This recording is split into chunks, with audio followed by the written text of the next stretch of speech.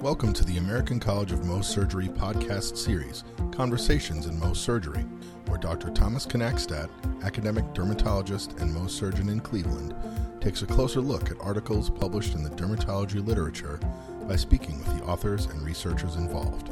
The podcast is an extension of the college's online bibliography, a searchable, high-yield article reference library aligned with the Micrographic Surgery and Dermatologic Oncology Fellowship curriculum, accessible to ACMS members at www.mohscollege.org/bibliography. Listeners can suggest articles for inclusion in the bibliography or guests for this podcast by sending an email to info@mohscollege.org. That's info@mohscollege.org. Thank you for listening. Hello, this is Dr. Thomas Knackstadt once again for Conversations in Mohs Surgery. Today I'm going to be speaking with Dr. Noor Kibbe. Noor is a clinical assistant professor at the Stanford Department of Dermatology, where she practices dermatology in Mohs surgery. Noor, thank you so much for joining me from the West Coast. Thanks for having me, Thomas. So today what I thought we would do is highlight one of the JAMA special communication issues on evidence-based clinical practice guidelines for extramammary Paget's disease.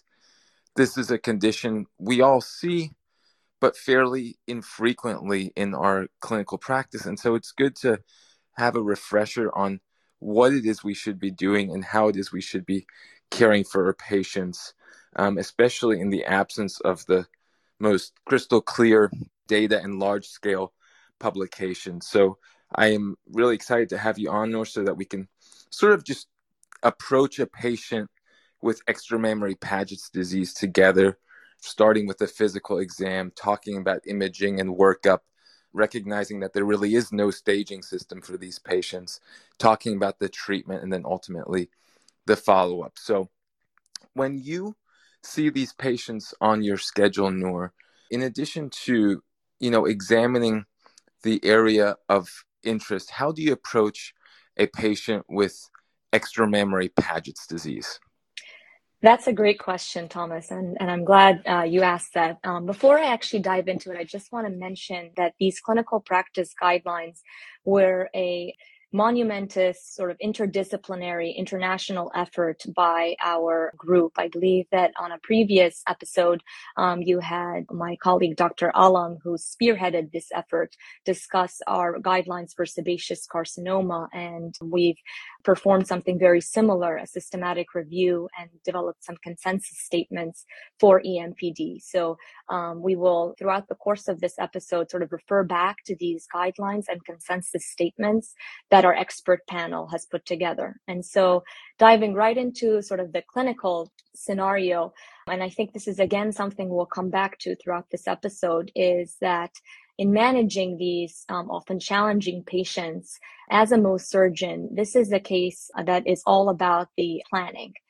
Seeing the patient in consultation, performing the physical exam, the necessary workup, which we will talk about in greater detail throughout this episode. But seeing the patient in clinic, the first thing that I do is complete a physical examination of the area. And so this includes the pubic, inguinal, genital, perineal, perianal, and axillary regions, as well as examining the associated regional lymph nodes. EMPD, as our listeners well know, is a primarily intraepidermal malignancy. It has the potential to invade more deeply into the skin and typically go to the regional lymph nodes, but it can also have distant metastasis as well. And so most of the cases that I see involve the vulva and penoscrotal skin, which appears to be commensurate with what is published in the literature. But there are cases also of perianal EMPD, which we will come back to and talk about, as these can be more aggressive. The vulvar presentation of EMPD should also include a complete GYN exam by the gynecologist, because we do know that mucosal extension into the vaginal canal is associated with worse mortality. And we know this from SEER database analysis.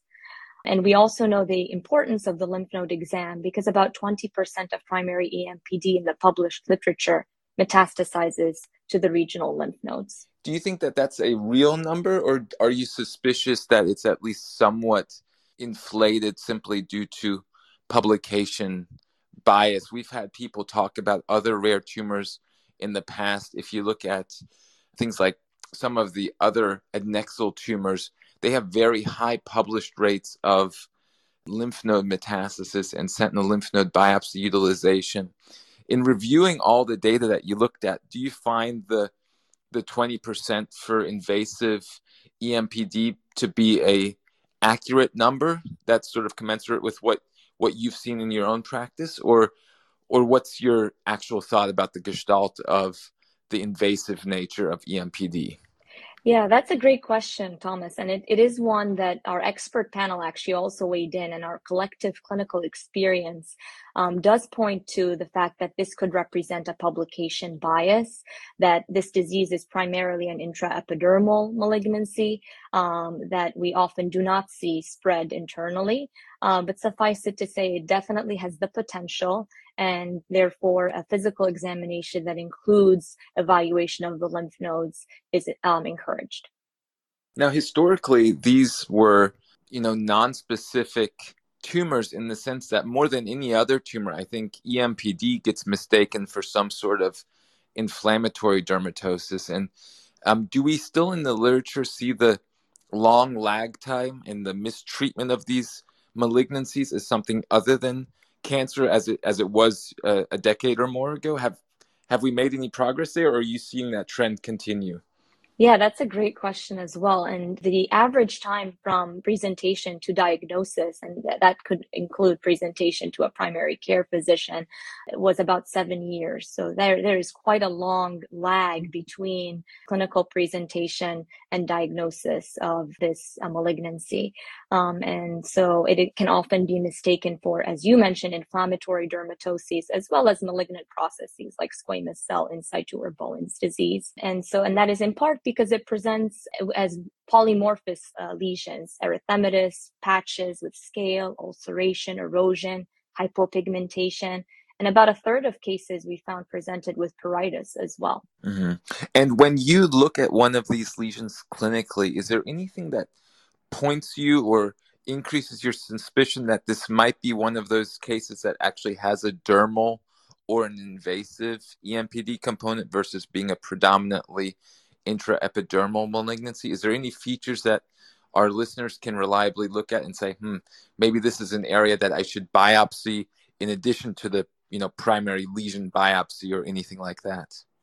Yeah, absolutely. And I think just taking a step back, the clinical exam of EMPD can be challenging because, as our listeners well know, subclinical extension is quite common in this malignancy.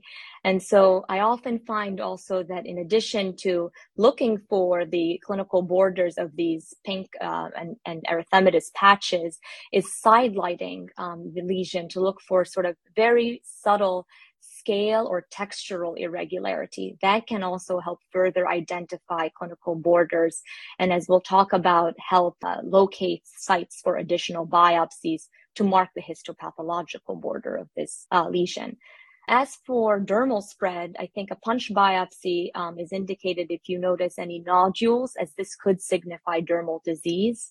And again, going back to potentially what could construe a publication bias, about 2/3 of our published cases involved some sort of dermal spread, whether that was microinvasive or frank dermal disease. Interesting. And so if we just continue along that trend and visualizing the patient in the exam room in front of us, you've taken a look at the lesion, you've marked any potential nodules within that ill-defined vulvar or scrotal plaque. You have not felt any regional lymphadenopathy by palpation. What is your thought on scouting biopsies, both in the context of anticipating Mohs surgery or in the context of potentially referring the patient for a wide local excision with another type of practitioner? Yeah, great question. I almost always will do additional biopsies or scouting biopsies to help identify the lesion beyond its clinical borders. And so these typically start at 1 to 2 centimeters from the clinical border and oftentimes are circumferential around the patch or plaque of EMPD. And what kind of biopsies do you normally perform in that instance? Are they punch? Are they excisional? Are they shave biopsies? Does it depend on the clinical appearance or the anatomic location? Yeah, typically these are shave biopsies, again, because what you're trying to sort of offer your dermatopathologist is breadth.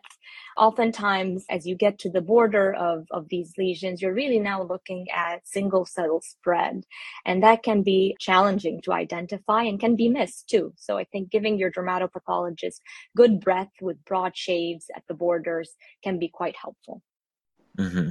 And then I guess the main question, these are sort of two overlapping topics, is what is the indication for imaging? And also, how do you think about primary disease versus secondary EMPD? And what is the significance of a potential underlying malignancy? So I'll let you answer those questions maybe together, but let's first walk through the definition of primary versus secondary EMPD.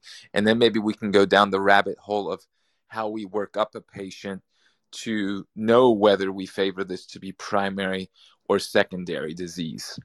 Yeah, rabbit hole is right, Thomas, because we could really go down a rabbit hole. And I think that these are sort of consensus statements that as an expert panel, we tried to synthesize the data that we had and develop recommendations that were both practical and reasonable for clinicians. And so primary EMPD for our listeners is EMPD that is confined to the cutaneous or mucocutaneous surfaces only.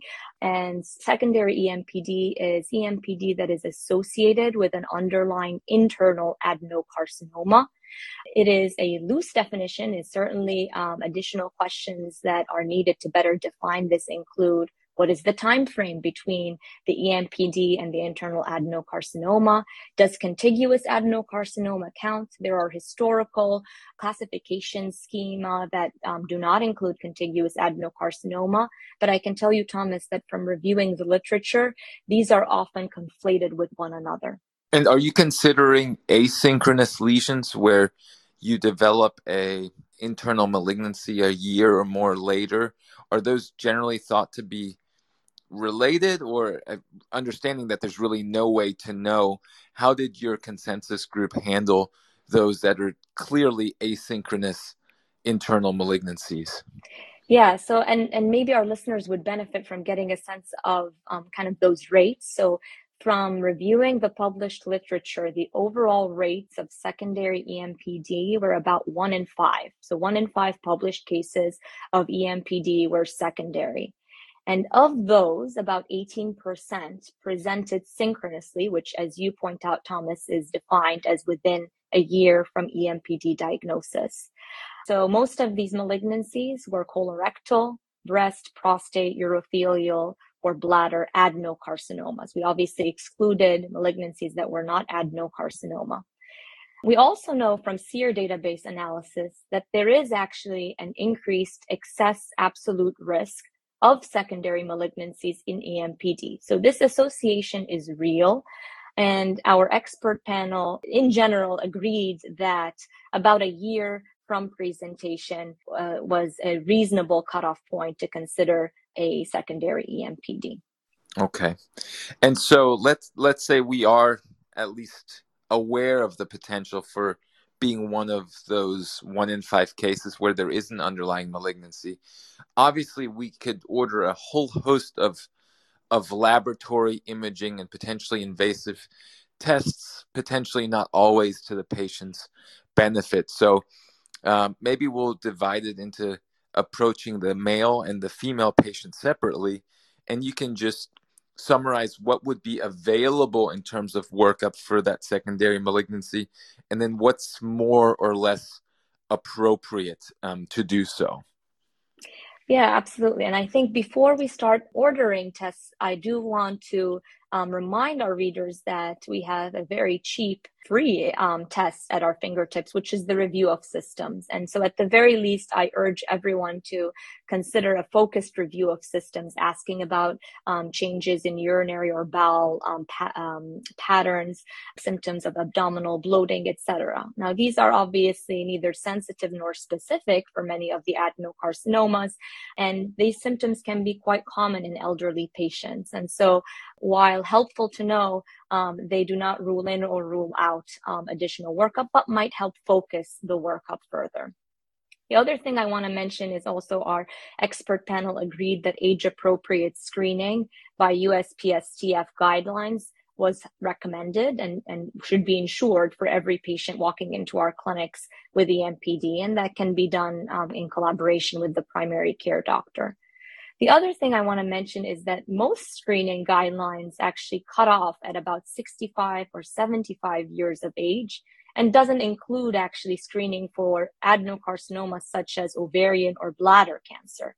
So it does leave us with the question of what do we do in these elderly patients coming to us with EMPD who would not otherwise meet the age cutoff point for screening tests.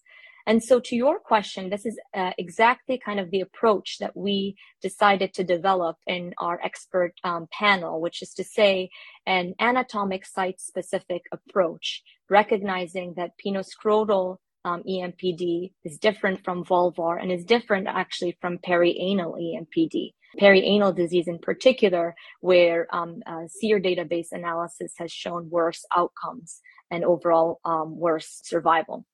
Do we have any idea why the perianal tends to have worse outcomes? Is it because you have internal mucosal tracking more frequently? I know that SEER lacks the granularity to really answer that question, but I'm curious if you or the panel had any thoughts on why the difference exists. Yeah, no, it's a great question. I think there are two things about perianal EMPD.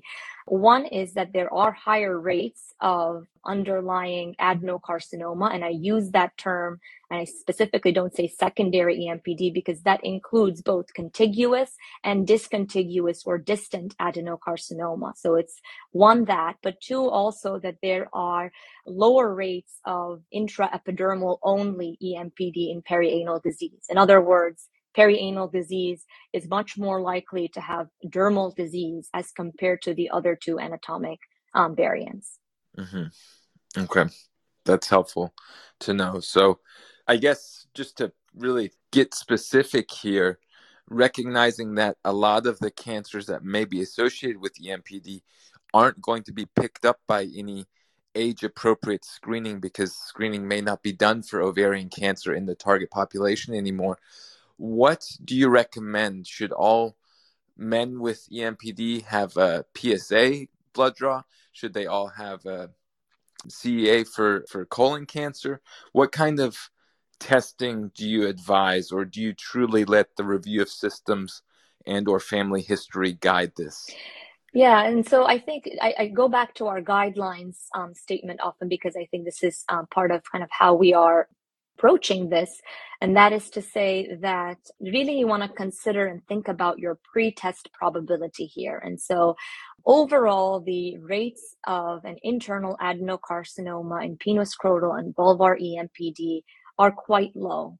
And our subgroup analysis, which we hope to put together and publish, has shown that the rates are somewhere around 6% for penoscrotal and vulvar EMPD, and about 25% for perianal EMPD. So I would urge our listeners to consider cost when ordering screening tests for penoscrotal and vulvar disease. And so to your question, it'd be reasonable to start with a PSA, a urinalysis, and possibly a Hemoccult test in penoscrotal EMPD. And for vulvar EMPD, a urinalysis, a complete GYN exam with a pap smear potentially, and a possible transvaginal ultrasound for intra-abdominal malignant neoplasms. And as for perianal disease, whether or not patients have met USPSTF guidelines for colonoscopy, I would recommend a colonoscopy or at least a rectosigmoidoscopy. And who would get any sort of imaging on top of this in your practice? Yeah, and so I think we do tackle imaging in our guidelines statements, and we do talk about CT, MRI, or PET scan in the case of invasive disease or clinical lymphadenopathy, or if there is suspicion for an extensive internal neoplasm, such as contiguous adenocarcinoma. And that's kind of what we concluded from our guidelines consensus statements. In my practice, I do something very similar. I also take into account any high risk factors that have been published in various cohort studies. And so these include bilateral or extensive erythema, nodules, so invasive, which would be suspicious for invasive disease, mucosal extension, which would be commensurate with the presence of extensive or contiguous adenocarcinoma, and then additional histopathological features such as dermal invasion, lymphovascular invasion, and CK20 positivity on immunohistochemistry, which may be a surrogate for an internal adenocarcinoma or secondary EMPD.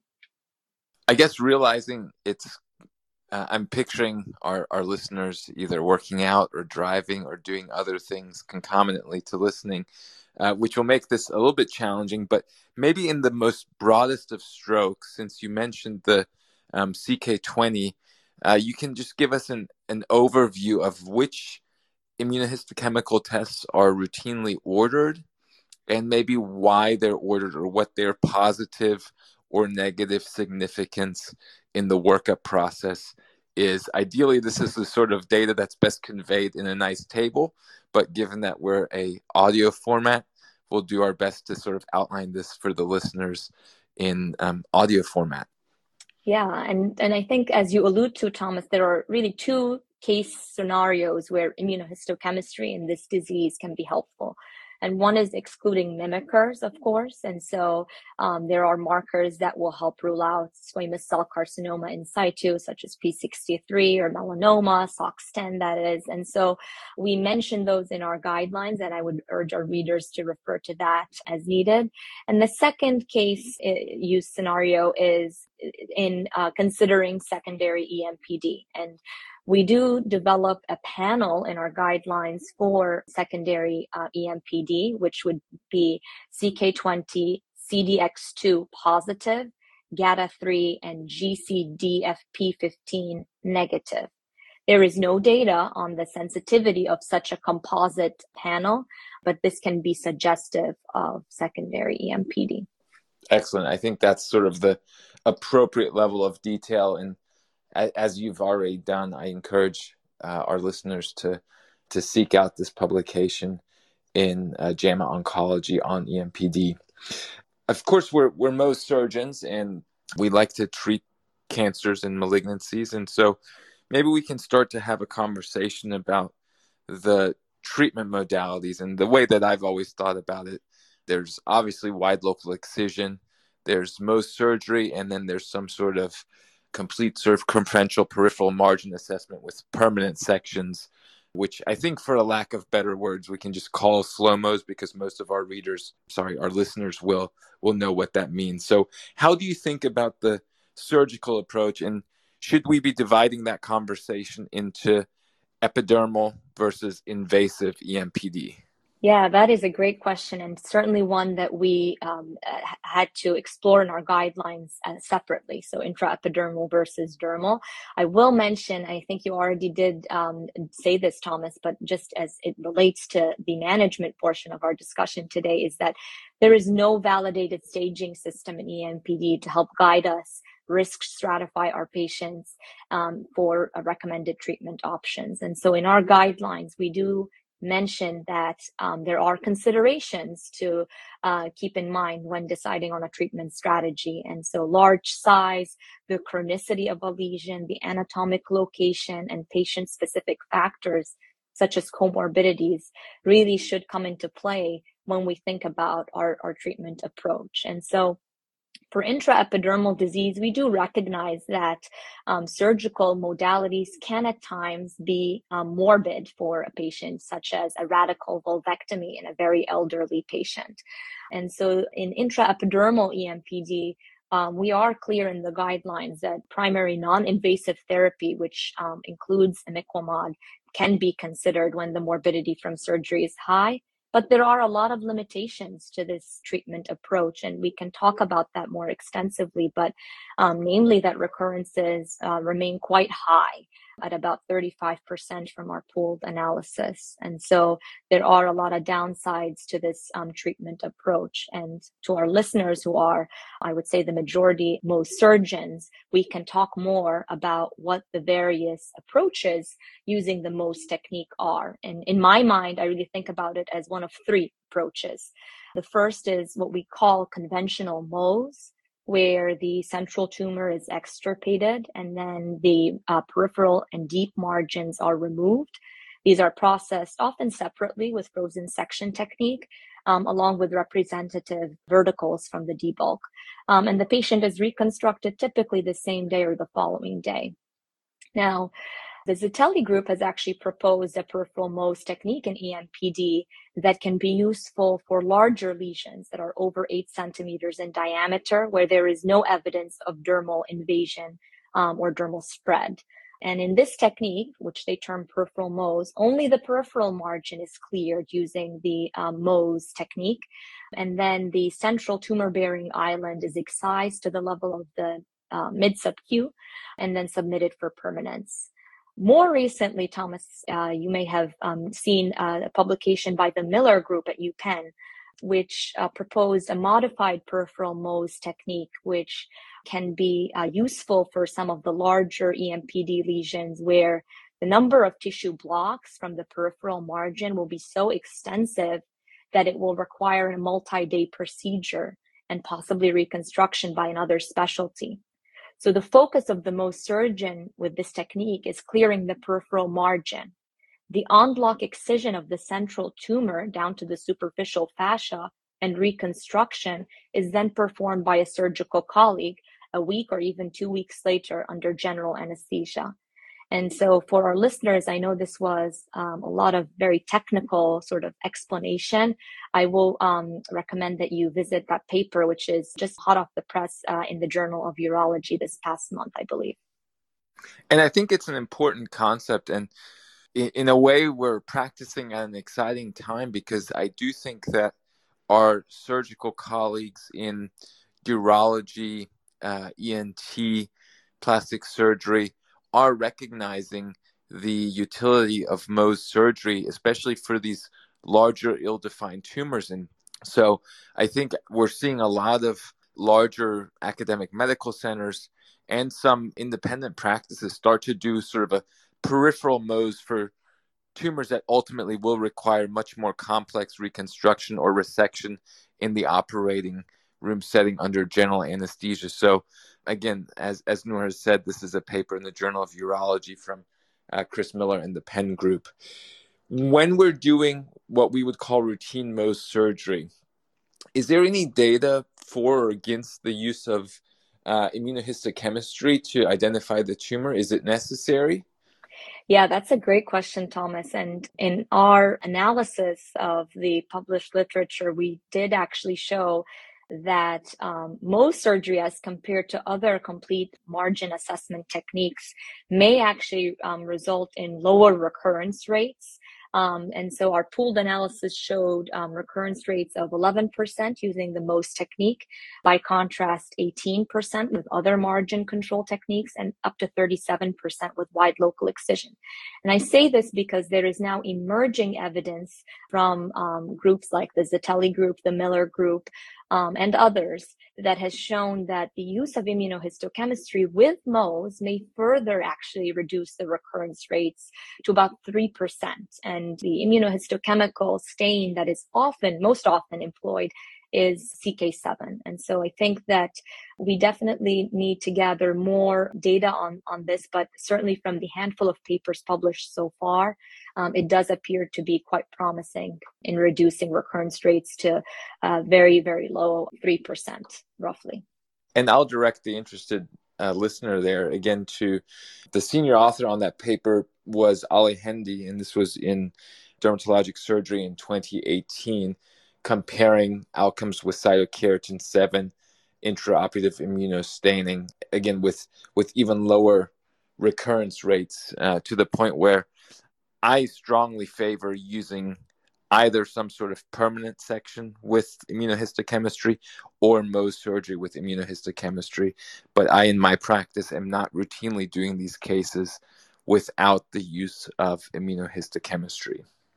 Is there anything else in terms of topicals that we can, or let me not say topicals, in terms of non-surgical modalities?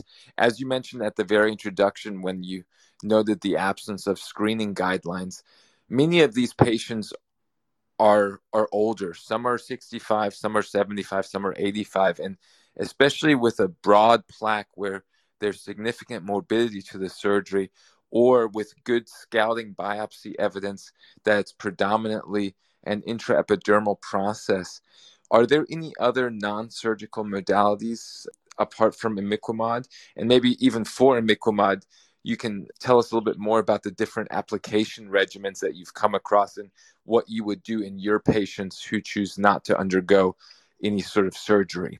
Yeah, it's a great question. And maybe I'll start by mentioning what are some of the considerations of when using imiquimod for this disease.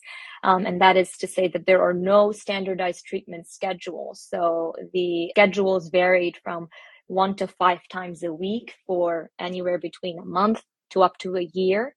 And the surgery was considered as a salvage modality in some of the cases that recurred post imiquimod. So certainly it doesn't rule out surgery as a consideration if imiquimod fails to reduce the burden of disease. But you're absolutely right, Thomas, in that these are patients that are often coming choosing non-surgical approaches because of the morbidity from surgery. And so other modalities that can be considered if imiquimod fails or for whatever reason is contraindicated is photodynamic therapy. And similar to imiquimod, there are no standardized treatment schedules, and recurrence rates appear quite comparable at about 35% post treatment. So I think it's definitely a approach that has its applications and its limitations. Now, beyond the treatment of the primary tumor, which I really appreciate your outline of sort of Mohs versus modified peripheral margin Mohs versus slow Mohs versus conventional wide local excision and the non-surgical modalities, we've talked about a nodal exam. We've talked about utilization of advanced imaging, but it seems that just about for every malignancy, there's at least case reports on the use of sentinel lymph node biopsy. Is that something that you foresee being more commonplace for EMPD now or in the future? And is it something that is being currently done a lot? Yeah, so in our review of the published literature, there were about 20 studies that were primarily in penoscrotal EMPD that reported on their experience with sentinel lymph node biopsy. And the positivity rates when pooled were about 20%. So it actually does seem to suggest a promising test for EMPD. As we know, obviously, this technique can be very operator dependent, and methods can vary from the use of blue dye, lymphoscintigraphy with blue dye, or other techniques even. And then the other challenge is also interpreting this data, which is primarily retrospective and single institution cohorts. And so from that data, the other, I think, important thing for our listeners to appreciate is that even when a completion lymphadenectomy was performed, in those cases that were sentinel lymph node biopsy positive, about 70% actually were negative for any additional residual disease. And so the utility of sentinel lymph node biopsy has yet to be defined. We do not have validated staging systems, for example, to offer the utility of SLNB as a prognostic marker. And certainly our data on completion lymphadenectomy does not seem compelling to perform that procedure in SLNV positive patients. Okay. And so I guess, as with many things, especially for these less common tumors, communication with the patient, multidisciplinary care, all really are going to be really important for the patient. Assuming negative margins were achieved by one of the modalities we talked about, the initial workup was otherwise negative, how do you counsel patients and your colleagues on follow-up for patients with EMPD in terms of frequency, follow-up testing, and anything else that falls under that umbrella?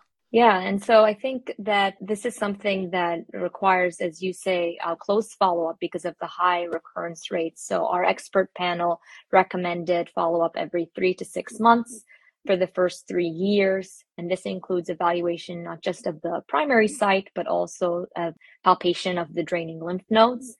And then that follow-up can be spaced out to every 6 to 12 months thereafter.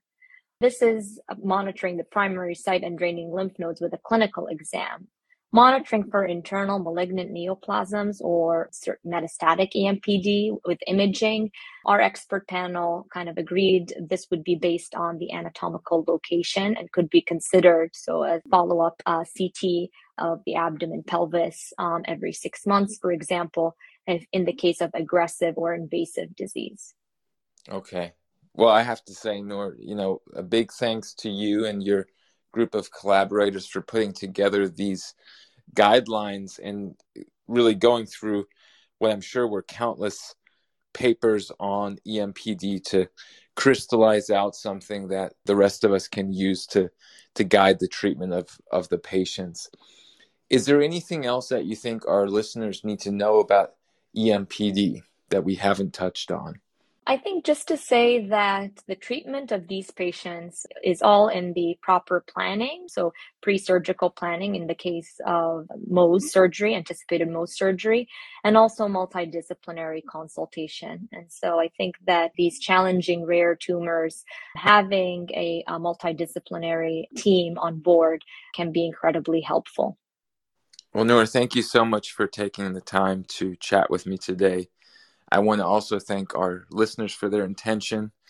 If you're listening to us through one of the major podcast platforms, please make sure to both review us and hit subscribe so that you'll be the first to be notified about upcoming episodes. Please share this podcast with your colleagues and trainees, and let us know how we're doing or who you'd like on the show by contacting info@mohscollege.org. Thank you, and I hope you'll join me next time on Conversations in Mohs Surgery.